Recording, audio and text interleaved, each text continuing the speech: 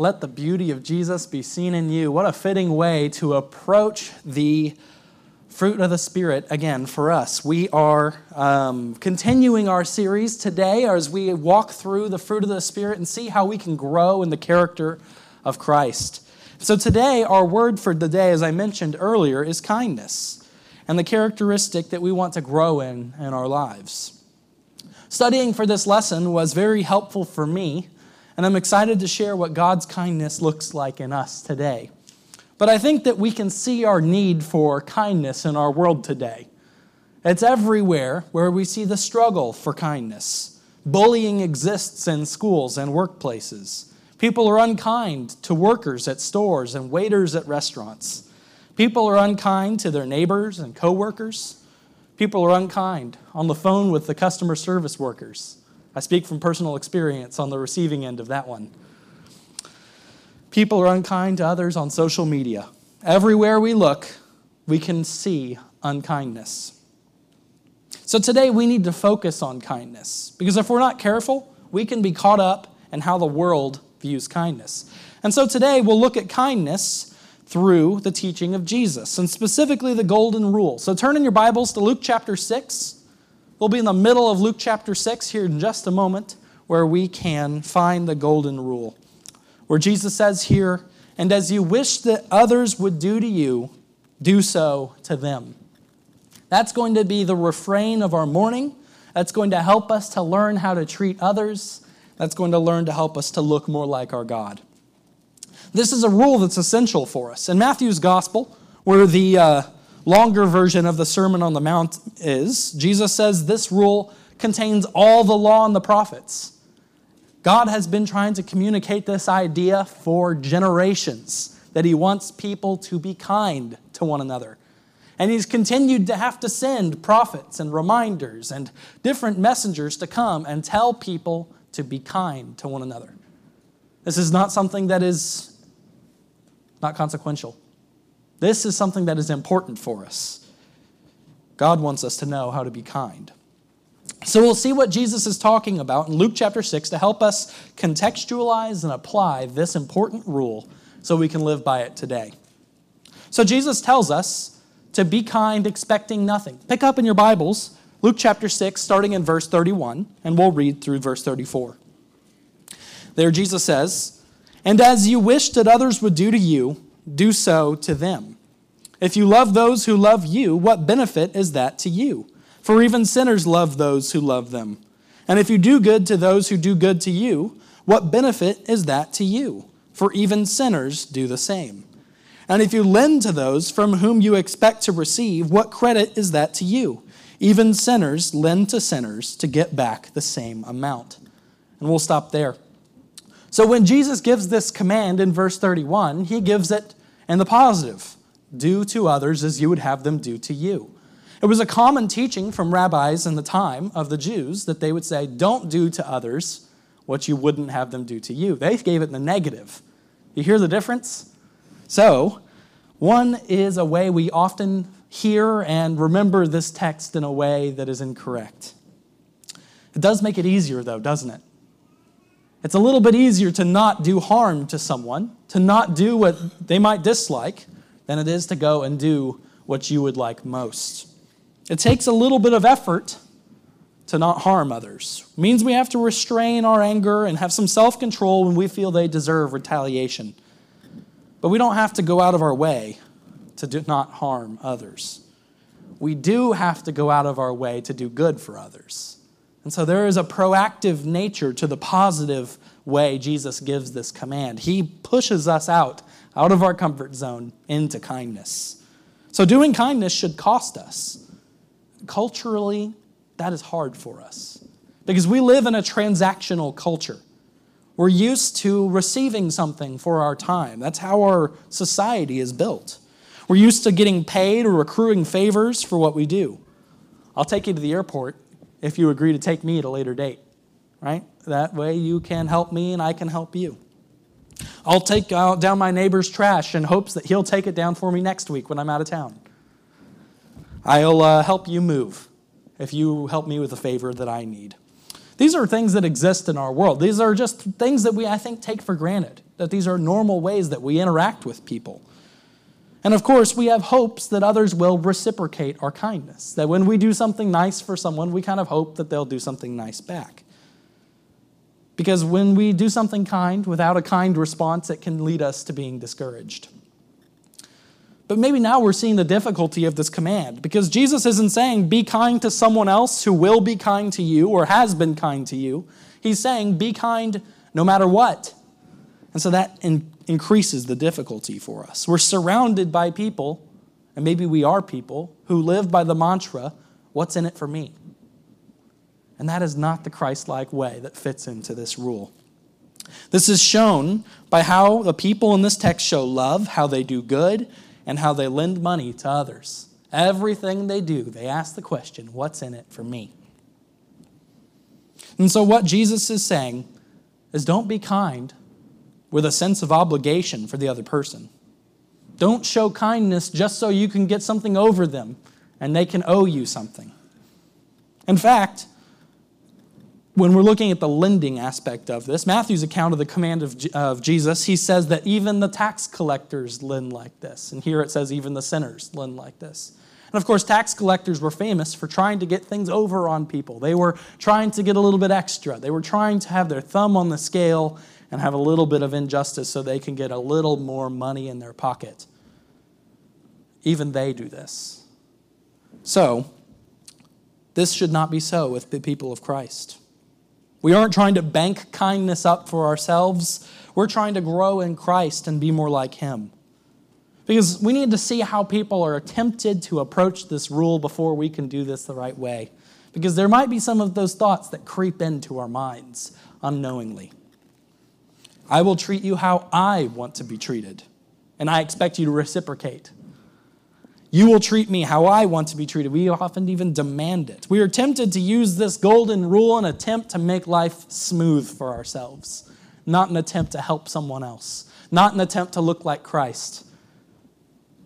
In my family, I'll treat them nicely as long as they treat me nicely. To my coworkers, I'll be a good coworker to them as long as they're a good coworker to me. Even in our church families, I'll be kind as long as I get my way. We can see how this can be a pitfall for us, can't we? Jesus doesn't give us this rule as an attempt for us to gain power over others.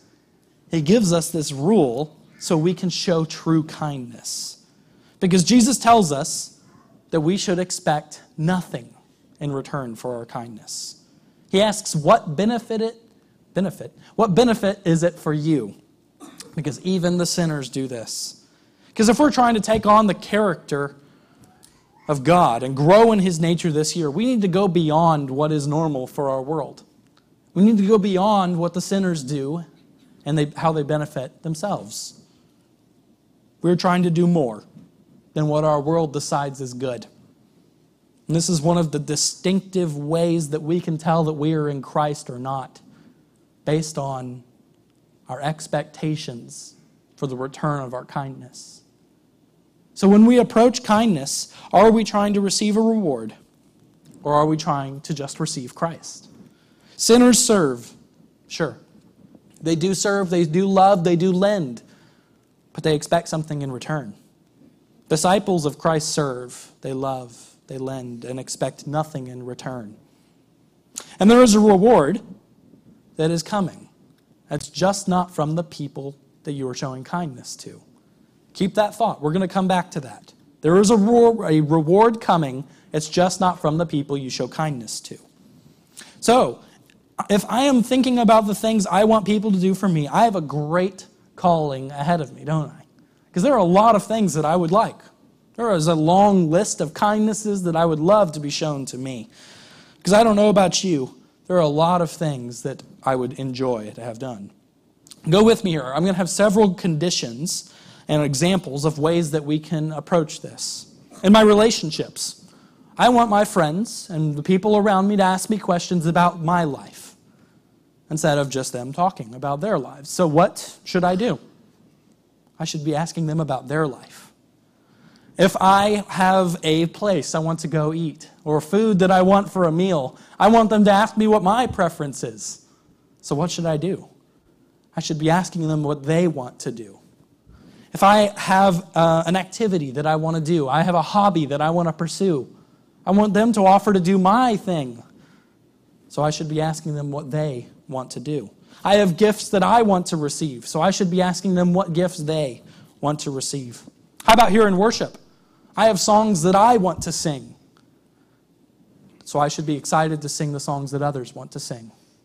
Now, those preferences might align, and they hopefully do, and they often do, but sometimes we have to sing songs that are songs that others like more than we like. That's just our personal preferences, and that's okay. How about at work? I'd love to have things taken off my plate, so I need to be the one to take things off of others' plates. How about in our homes? There are things that husbands would prefer to be done for them. So there are things that wives would prefer to be done for them. Are they considering the other one's needs more than their own? How about even for our younger ones? I'm sure that there are times where you want to spend time with your friends and you wanted to play the games that you wanted to play. You should be thinking about what others want outside of your age group maybe and outside of your friend group maybe, so that we can all be like Jesus in the way that we consider others' needs above our own. We spend a lot of time thinking about what we want. This rule that Jesus gives us will help us to use that time thinking about what we want and then giving it to others. This is a transformational way that we can approach our relationships, because it is no longer about us in the center. It is about the person that we are dealing with. And so we should respond in kindness, regardless of what kind of response we get in our life. Jesus isn't just giving us a command here. He's giving us a better way to live. And so we should be kind and expect nothing in return for our kindness. But there is more to this. You notice that there was a little bit before verse 31. I did that for a purpose. So the second part is to be kind to enemies. Be kind to our enemies. Let's pick up reading in verse 27. But I say to you who hear, love your enemies, do good to those who hate you, bless those who curse you, pray for those who abuse you. To one who strikes you on the cheek, offer the other also, and from one who takes away your cloak, do not withhold your tunic either. Give to everyone who begs from you, and from one who takes away your goods, do not demand them back. And as you wish that others would do to you, do so to them. Now this takes us to an even farther step of how we can consider others before ourselves, how we can show kindness in our relationships. Because remember, Jesus said, treat others how you want to be treated. Now if you look down at verse 31 in your Bibles, you'll notice it doesn't say, treat others how they treat you. Respond in kind. Jesus does not say any such thing. That's how the world seems to interpret what we should do with our relationships. How you listen and how you deal with others. If someone hurts you, you better hurt them right back. If someone insults you, you have every right to insult them back. And if you don't, maybe it's a sign of weakness. That's our world's thought process in going into relationships. That's their way of handling this. And this isn't new. This goes all the way back to Cain, where people have not shown kindness in their relationships and instead have tried to solve their own problems with vengeance. I feel like I have been slighted or mistreated. I didn't get what I wanted, so the other person has to pay for my hurt. Very few people in the scriptures have shown kindness to their enemies. It has happened. There are some examples. But the Bible is full of people who show cruelty to their enemies. People respond to wrongdoing with vengeance. That's the way that we respond without Christ influencing us in this. But Jesus reverses that for us here.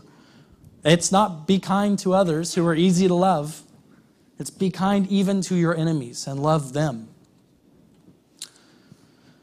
It's hard for us to apply this message, though, because enemies feels like a strong word. And this description of an enemy is not something I really apply in my life. It's not something I feel that happens.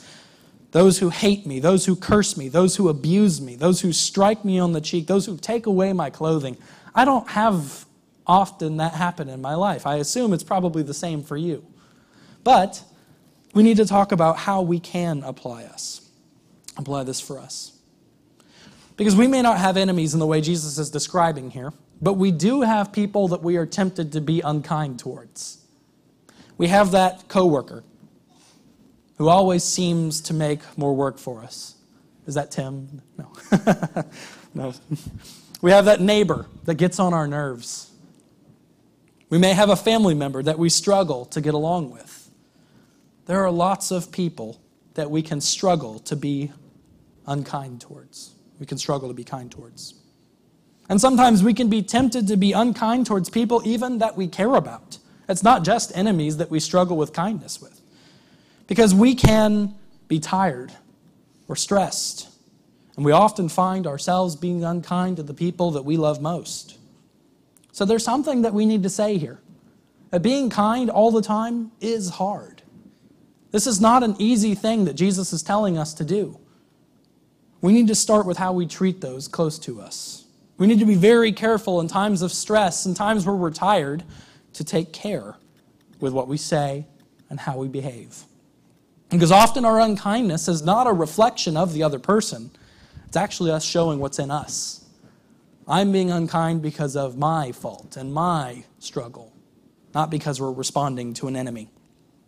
But there are several ways that we can show kindness in difficult situations. And how we speak to others in disagreement and in conflict times is very important. And I've noticed that the way people talk to each other in media has gotten escalated somehow. In the past several years, I don't know how long it's been, but it's been happening. Because if you watch the news, there are accusations that are thrown around, and anger is behind many conversations. It is often us versus them, and it doesn't matter which channel you have on. If you're watching talk shows about sports even, they're shouting over each other and angry over the most trivial things, like which basketball player is better. Things that don't matter, and their way of talking about it is yelling and anger, inflammatory. Now, I understand why they do this. They're trying to cater to a world that gets their media in short 10-second clips. They're trying to make sure that people see their conversations and it gets eyes and ears. So inflammatory and loud is what gets eyes and ears to come for those videos. But that's a problem if that's how we see communication. If that's what really gets eyes and ears, something needs to change. There are more and more places where we can see unkindness as the basis of our communication. We see it on our TV screens, we see it in our politicians, we see it in our schools, we even see it in our homes and in our churches. Unkindness can seep in. It's part of our culture. We have to be aware that it's a problem in our world so that we can just move in another direction, a Christ-like direction. So take time to think before you speak, listen well, and respond in the best way that you can, in kindness, instead of responding like the world responds. So how we speak to others in disagreement is important. That might be the closest we come to a time of having an enemy, because that's how our world views disagreement. But it's beyond that, because how we talk and think about people when we aren't with them is also important. It's hard to be kind in person to an enemy. It might be harder behind closed doors. We can be tempted to be unkind towards and close doors towards people, either with how we think about them or how we're talking about them to those around us. We can't expect to show kindness in a harsh time, in a difficult time with someone, if we aren't being kind to them in our hearts and minds. We have to have this moment where we decide that we're going to be kind to them ourselves first, before we even enter the room. We don't succeed in kindness if we don't practice it. Are you seeing the difficulty of kindness? There's no days off. There's no time where you get to take a break. It is an ongoing decision to be kind to those around you. Have you ever had a problem with someone? And you were deciding that you needed to go and talk to them about it. You need to resolve this. How hard is it to be kind to them in the early moments of that problem? we often villainize them, right? We paint a picture that is, they have wronged me. They have done something truly terrible. And we are unkind to them in our minds, and we tear them down.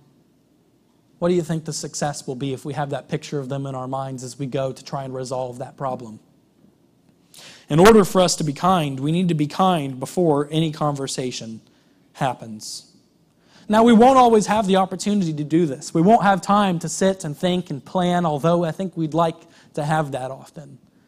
So sometimes we need to be practicing it before we even know the problem is there. Can we spend some time preparing ourselves for kindness? Because we need to think about how important that relationship is to us. If it's a coworker, I have to sit by him every day. I'd rather have peace here. I would rather be kind here so that the workplace is not a place of anger.